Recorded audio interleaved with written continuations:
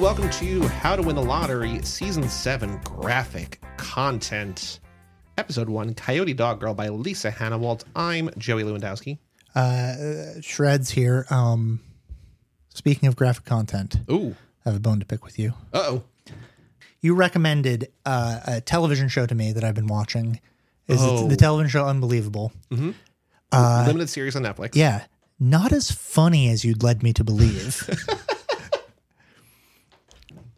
I did describe it as a laugh You ride. said, I apologize. you said, I quote, like Happy Madison on steroids. Like, think of Sandler's best stuff combined with, like, mid-period Mike Myers. That's how you described it to me. Listener, go watch Unbelievable on Netflix. Don't look up what it's about. Determine for yourself if Joey was correct in his assessment, because I think it's a bummer. Good show, though. So far, it's a good show. So this is our official kickoff to the graphic content module. Last week, we talked with Heather Antos about Understanding Comics, a Scott McCloud book. This is our first standalone, regular, quote unquote, regularly scheduled episode. Lisa Hanawalt. So what is her connection to BoJack? You told me a while ago, and I don't remember. The TV, also on Netflix, BoJack Horseman. I'm not 100%. I think she designed the series, right? It's definitely her art. Yeah. Like the BoJack has a lot of the same qualities as Coyote Doggirl in that you have anthropomorphized animals, heavy content mixed with absurdist humor, and watercolors in which you can like really visibly see the brush strokes. There is some. I mean, I know that we talked about with Heather and the book, but about like ways that because I'm putting it out now. I think I probably said it last week. I am a little not worried, but I don't know if I'm going to have the vocabulary to talk about this because this is a whole brand new thing for us. I mean, likewise, I'm in the same boat as you. But I think one thing this does really, really well is they like as she is, as Coyote Doggirl is like on her horse Red walking across, the West, and like panel after panel, like it like looks the same, but like her like the pink that she's painted with becomes like purple, becomes blue, like as it's becoming night. Like it's so effective. Like it doesn't say like we don't see like the sun become a moon. Yeah. It just you just pick it up visually, and I think that's like it's like this is a beautiful. It's a beautiful book. Yeah, and it's like the style is so uniquely Lisa Hanawalt, so you would recognize it immediately upon sight. There's no, and it's one of those things like when you hear someone that's not Prince like doing a Prince impression, you're just like, oh, you're doing a Prince impression. Yeah. There's no other thing that's like that. You can immediately, like if someone were to do an imitation of this style, you would just be like, you're doing her thing. Is this one, because to sort of peel the curtain back a little bit, this season is made up of books that you picked and that Heather also recommended. And I don't remember what the split is. Is this one that you picked or she this picked? Is me. Had you read this before? I haven't. How did you know about it? Just because of BoJack? Yeah, I'd heard her name. I liked her art style. This was, I think, originally included in Drawn and Quarterly, which is a quarterly arts magazine, like a graphic content magazine. Because like at the end there is like is that what's the Pony Love? Is that what this is, or is that like a short like this? Yeah, I don't know. It may be. Maybe not. But so yeah, like I'd seen her stuff a little bit, and then I knew, when you see her stuff, you can, like I said, immediately recognize it as BoJack Horseman. So I knew that she was, on board with that in some capacity. I will say that I have never been. I haven't followed through on it yet, but I've never been as compelled. Like as soon as you finish the story, there's like a picture of flowers, and it says other books by Lisa, and I'm just like, I want to read these right now. Like it's what are the names of them? Read them. My Dirty Dumb Eyes. Funny. Hot Dog Taste Test. Yeah. Do you know? Have you read either of those or no? No. And then she also lists favorite horses she's known. So this is one again. Like I want to make sure that like we give credit to the right people. Like because on there could be like the writer and the illustrator and the penciler and whatever colors, whatever. But it seems like she did all. She wrote it. Yeah, it feels like the work of an auteur. And I was laughing out loud because it is heavy, but it's also very, very funny. But like this map of like don't swim there, snakes, just like little jokes. I'm just like good hands already. Like even before the book starts. Well, it's good because I think that like I've talked about this before. Books that have maps in the beginning, nobody looks at the maps. You ignore the map entirely, and you just cut through the book. No one goes back to the map. That's mostly like a fantasy thing. It is, right? Like a fantasy. Lord of the Rings, Game of Thrones. It's got like it's got a real Dungeons and Dragons feel to it. Yeah. But so like you do this and you include it, and then it's like there's a payoff to actually looking at the map. Because a lot of this is also like, I mean, that's a different genre, but like a lot of this is like taking the classic Western tropes and like sort of a little bit turning them on their head, but also like kind of leaning into it, right? I think being very faithful. Yeah. Up until the actual end, which I could also see like this could if you removed the anthropomorphized animals from it, this could be a fucking Coen Brothers movie. Yeah. And it would like make sense almost like directly translated word for word. And like that's the kind of like they're the directors who like she could just like, are you talking about like the end where she like walks away from the guys who are supposed to kill her? Yeah, because their boss is like dead, but he was like kill her. And like we're supposed to kill you, but also it's like they just have a meal together, and she's just like, all right, well, like who cares? I'm just gonna leave. Like, I'm just gonna walk away, and it's fine. Yeah, it's good because it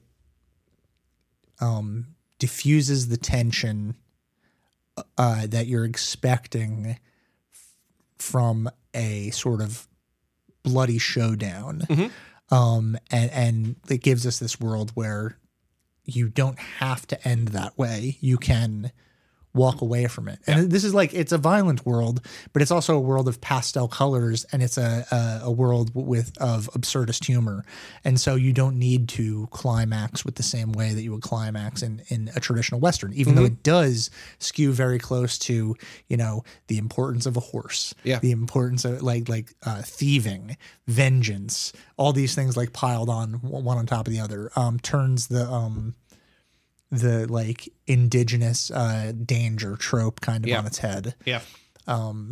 It's doing all that stuff. What I also love, I mean, there's the important information, which is not very important, but it's funny there, like describing who she is and who Red is and like the stuff that she has with her, whatever. And then the very first panel is her just on her horse just saying shit and just like, all right, pretty good. But then what I love is that immediately it's the kind of thing where it's just like, you're talking about like the importance of a horse, just like if you break your leg out here, we're both fucked. Like you're definitely fucked, and I'm not going to get back to civilization without you. So like, don't do it, bud. Like just, we're in this together. It's just wonderful. Like I just love this. Like I don't want to, look, we have 10 books this season and I think I'm going to love a bunch of them, but there's a chance just based on how much I enjoyed this one, that this is my favorite one all season. Yeah. Well, what I've said,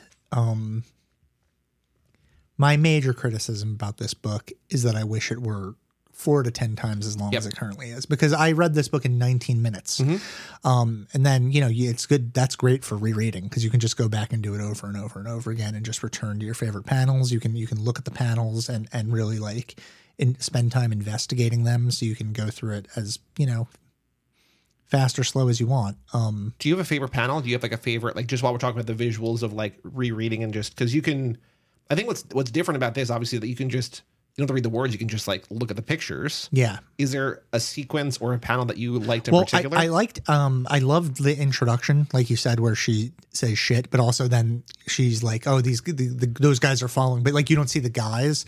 There's something really followed by guys. There's something really like interesting about not revealing those people that are following. But as for individual panels, I'm not really sure. There's that one brutal one where the horse actually breaks its leg. Yeah. And that's tough.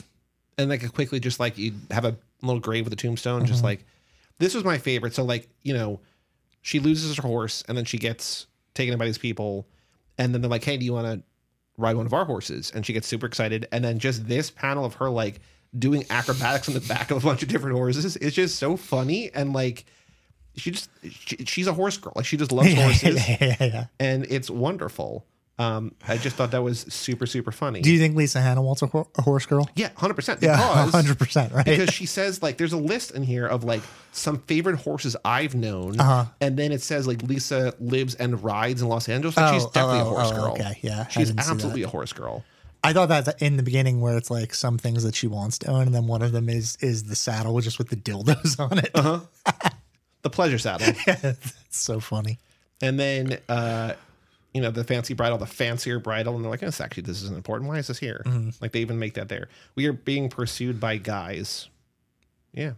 But also, like, that foreshadows, like, this, again, the heavy themes, this is all predicated on sexual assault. That, like, it is, yeah, feels earned and natural and also, like, completely blindsides you. Well, it is doing that thing that is, like, tonally in line with BoJack Horseman, where it's like, we're going to give you, like, laugh out loud jokes, right? And then we're also going to, like, show you a reality that is no more palatable because we're talking about someone who is half coyote, half dog. Yep. It still feels bad to see this. And that badness is somehow not lightened by the jokes, because the absurdism doesn't provide levity. Right. It just doesn't. What does it do? I mean, it shows us because it allows for other things, because you're like, this is not our world, right? Like, this is a different. Yeah. It might make that hit harder, actually.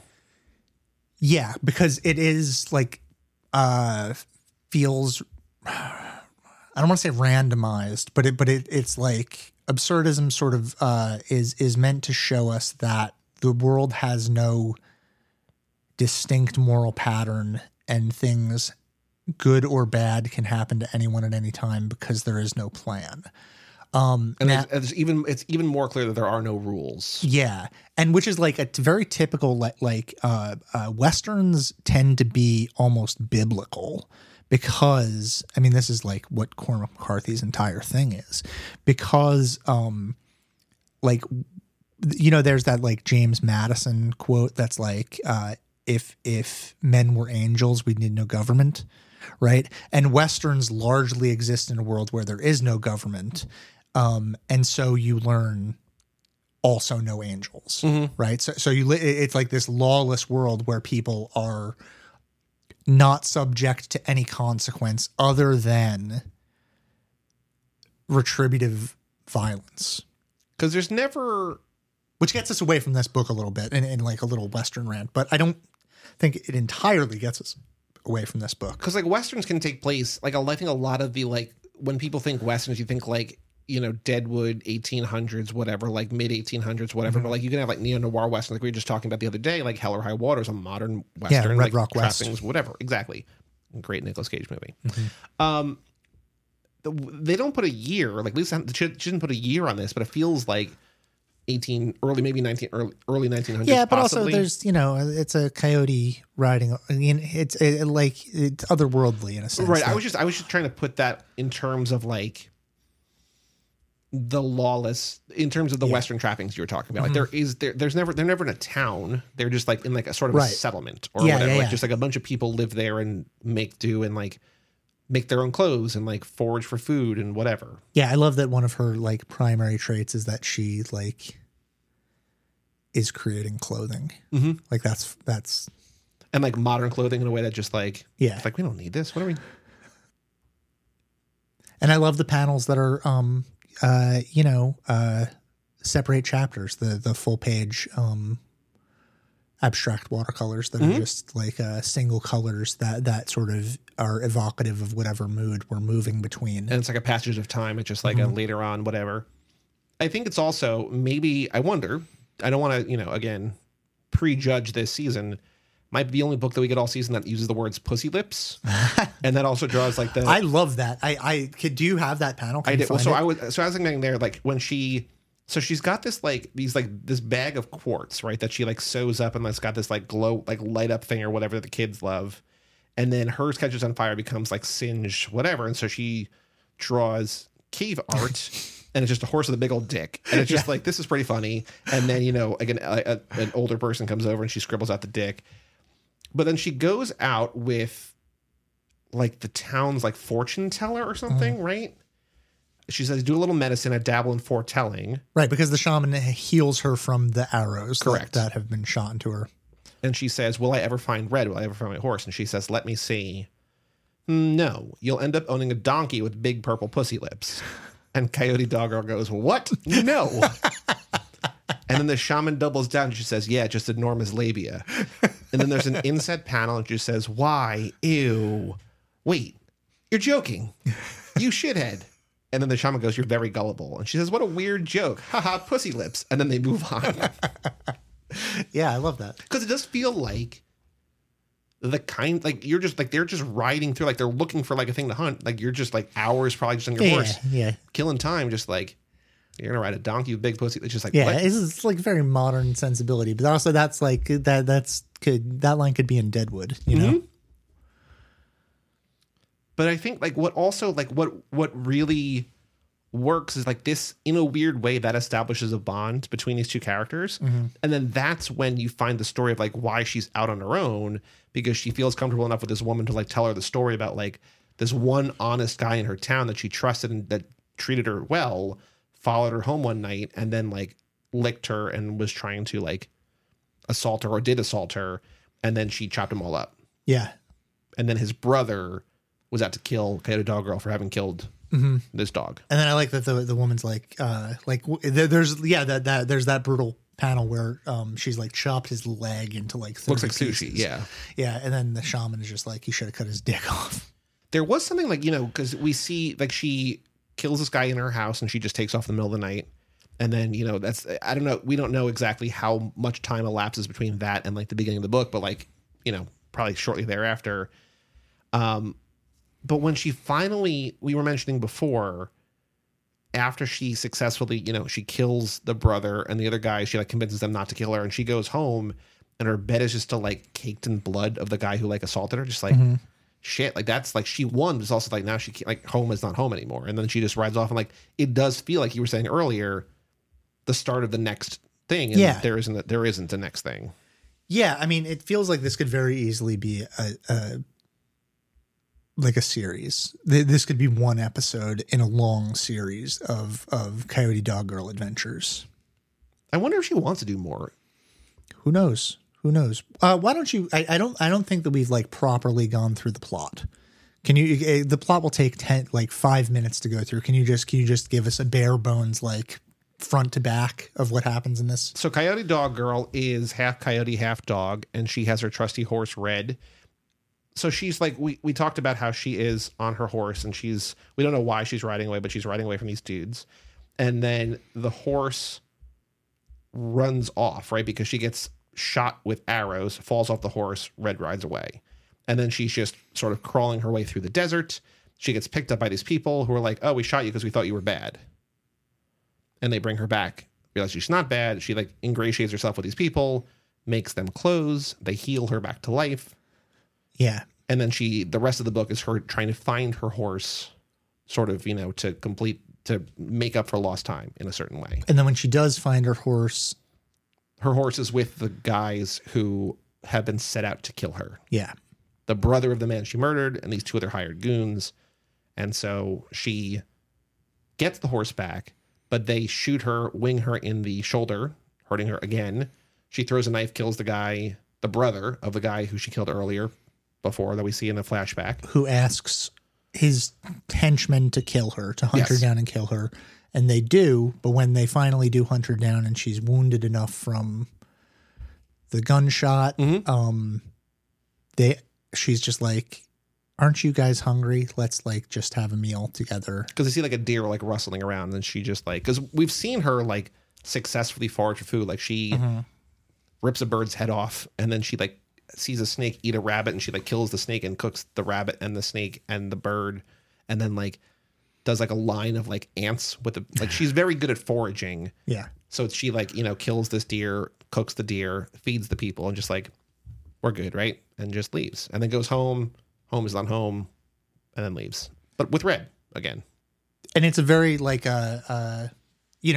two quick notes. One is that she seems in some ways like the Western trope of sort of the unkillable figure, because she gets shot with arrows and shot with a bullet. Yeah, multiple times. She's wounded very badly, and she continues on. Either time without modern medicine. Yeah, either time without modern medicine. And the second is that it does function very much like a television show, in that it follows the very specific pattern of the call to adventure, and then she like leaves her state of comfort and then returns back to her state of comfort by the end, resetting for the next adventure. So I think that's like a very interesting, natural way to conclude something that's singular, because it feels like it's built for more. Yeah.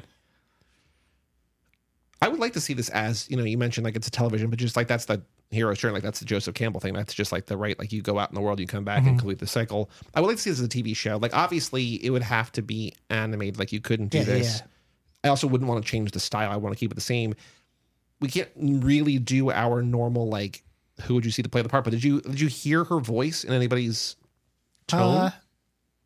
Because I don't think I did, but now thinking about it, like as you were talking about the hero's journey, thinking about TV, I was thinking about like, because she's the voice in BoJack, like I could see Alison Brie kind of as Coyote Doggirl, but I don't know if she's also not like a voice actor. She's a on-screen actor, but also does voice work. Yeah. I don't know. It's a weird question. I don't know if it's... Yeah, it's hard to think of people who are like, because I am very much in favor of voice actors, right? Like I think it's a real shame. Like a Billy West, John DiMaggio kind of guy. It's a real shame that we've moved away from those guys in favor of like celebrities doing those voices, because I think that it is like...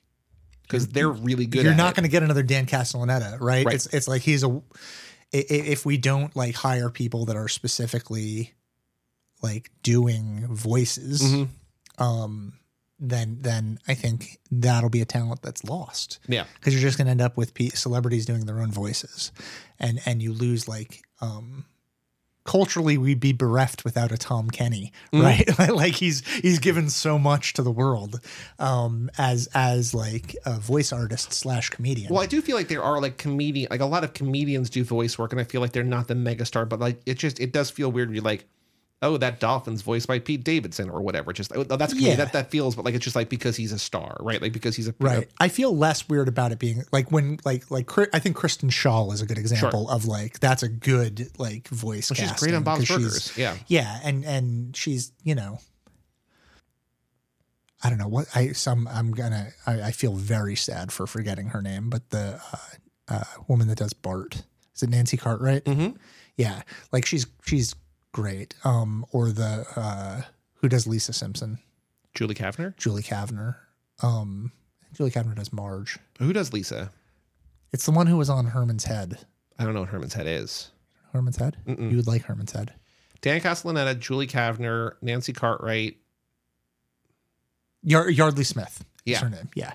Yardley Smith, who was in like she was in The Legend of Billie Jean. She was like an actor, not a voice actor necessarily before The Simpsons, but now she's like exclusively a voice actor.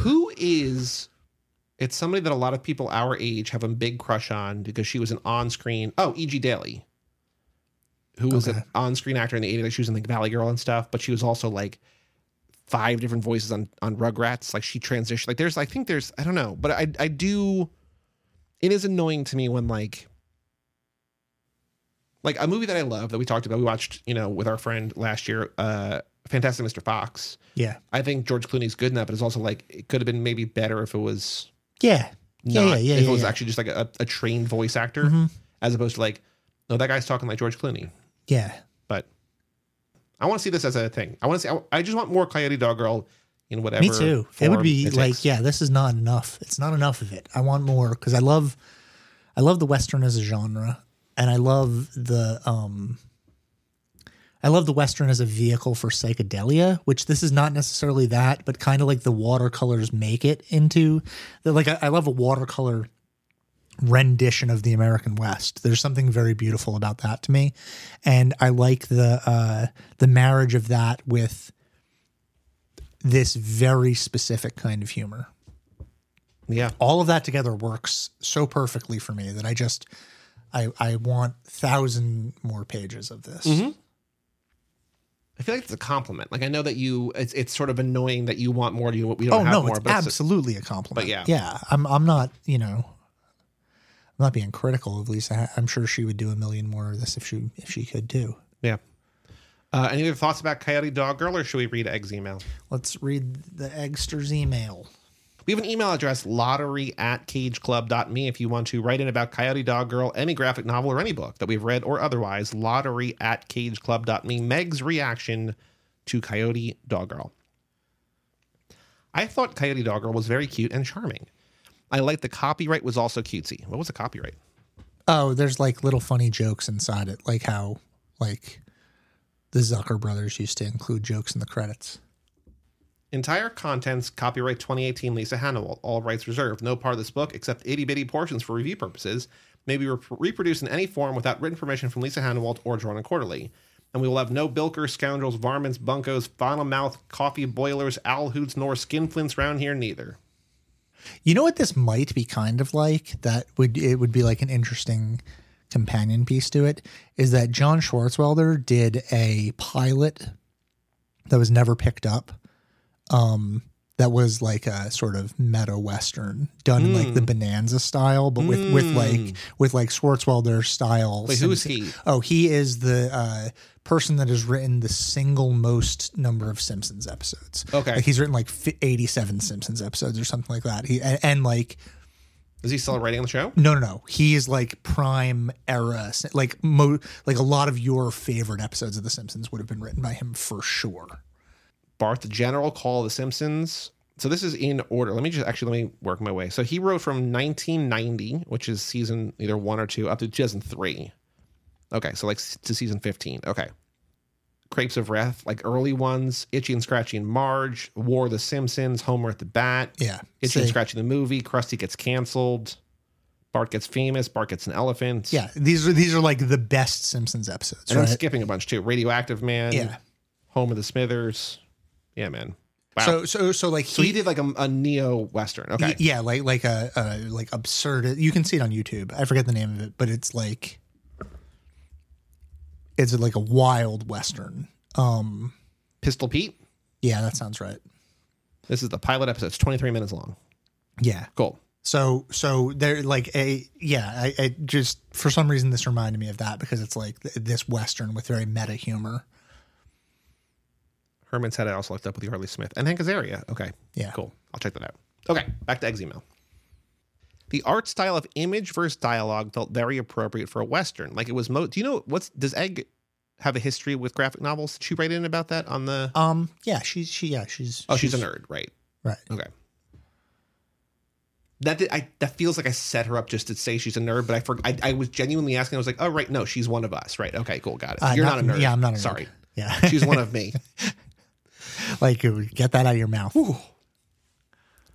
The art style of image versus dialogue felt very appropriate for a Western. Like it was mostly wide open spaces with few words, and the backgrounds were so vibrant. I also liked how sometimes the panels didn't have backgrounds, so the emphasis could truly be on the characters. Yeah, that's a great note. Great note. And that's something that, Scott McCloud talked about in that, like, just the different ways that you can tell a story and, like, cutting on different things and whatever. Like, it's wonderful. I like the tiny details that went into the drawings of people, like Coyote's little side boob when she was taking off her shirt to go to sleep. I liked how explicitly feminine and non-sexual it was. I had that same thought.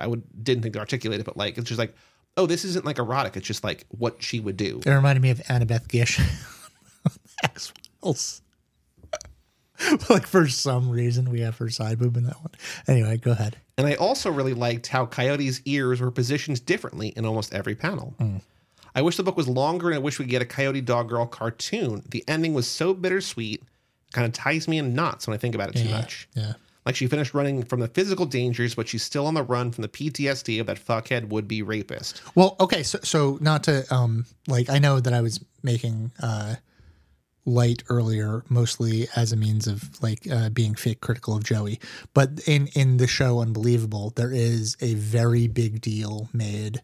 Oh, so Unbelievable is a show about a woman. Let's talk about like what it's actually about. So it's a woman who is raped, and then the police like find ways to disbelieve her, but and then in a way that feels explicitly believable, like and realistic, and like the misogyny of policing, and then that's juxtaposed with when they're female detectives, it's like a much more functional, right. Empathetic, approachable way to make victims comfortable, I guess is the best word to look for, but like able to tell their stories without feeling threatened by the people that are supposed to help them. Be able to trust people in charge. But there is a scene in which the main character, like the person who assaulted her stole her sheets. And so like her bed is no longer her bed and her room is no longer her room. So she like goes out to try to replace those sheets. And because she can't replace those sheets, she has like kind of a breakdown about it. So, like there is this idea about your place no longer being your place because of this thing that happened there. And so it is unsettling. That's an unsettling ending that reminds us, in spite of all of the vibrant backgrounds and the humor, it's an unsettling ending that reminds us of the actual content of the thing itself. And I will say that Unbelievable is one of the best limited series I've ever seen. I think you should watch. It's so heavy. It's harrowing. But it's so well done. I would say, so well acted. Yeah, I would say it's Toni Collette and Merritt Wever and Caitlin Dever the main. Well, she kind of like go like depending on the perspective, but like those all three of them are incredible. Yeah, and I would say that it's like a big trigger warning series. Sure, like you don't like. I would not pressure anyone into watching it because it might give you an aneurysm.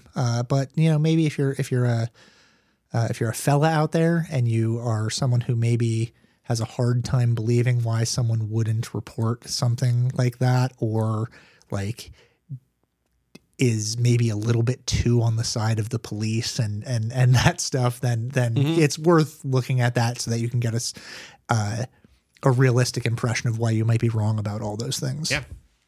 On Netflix. Egg says, at least that's how I interpreted it. All in all, a great novel, and I wish there were more of it. You and Egg on the line to that. I mean, we're all that, right? Yeah, I mean, just give us more. I love Coyote.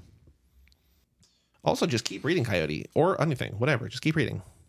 Yeah, I guess the crime of today is bow hunting a human being.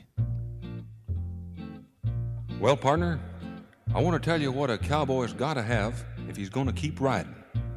First off, he's got to have a horse.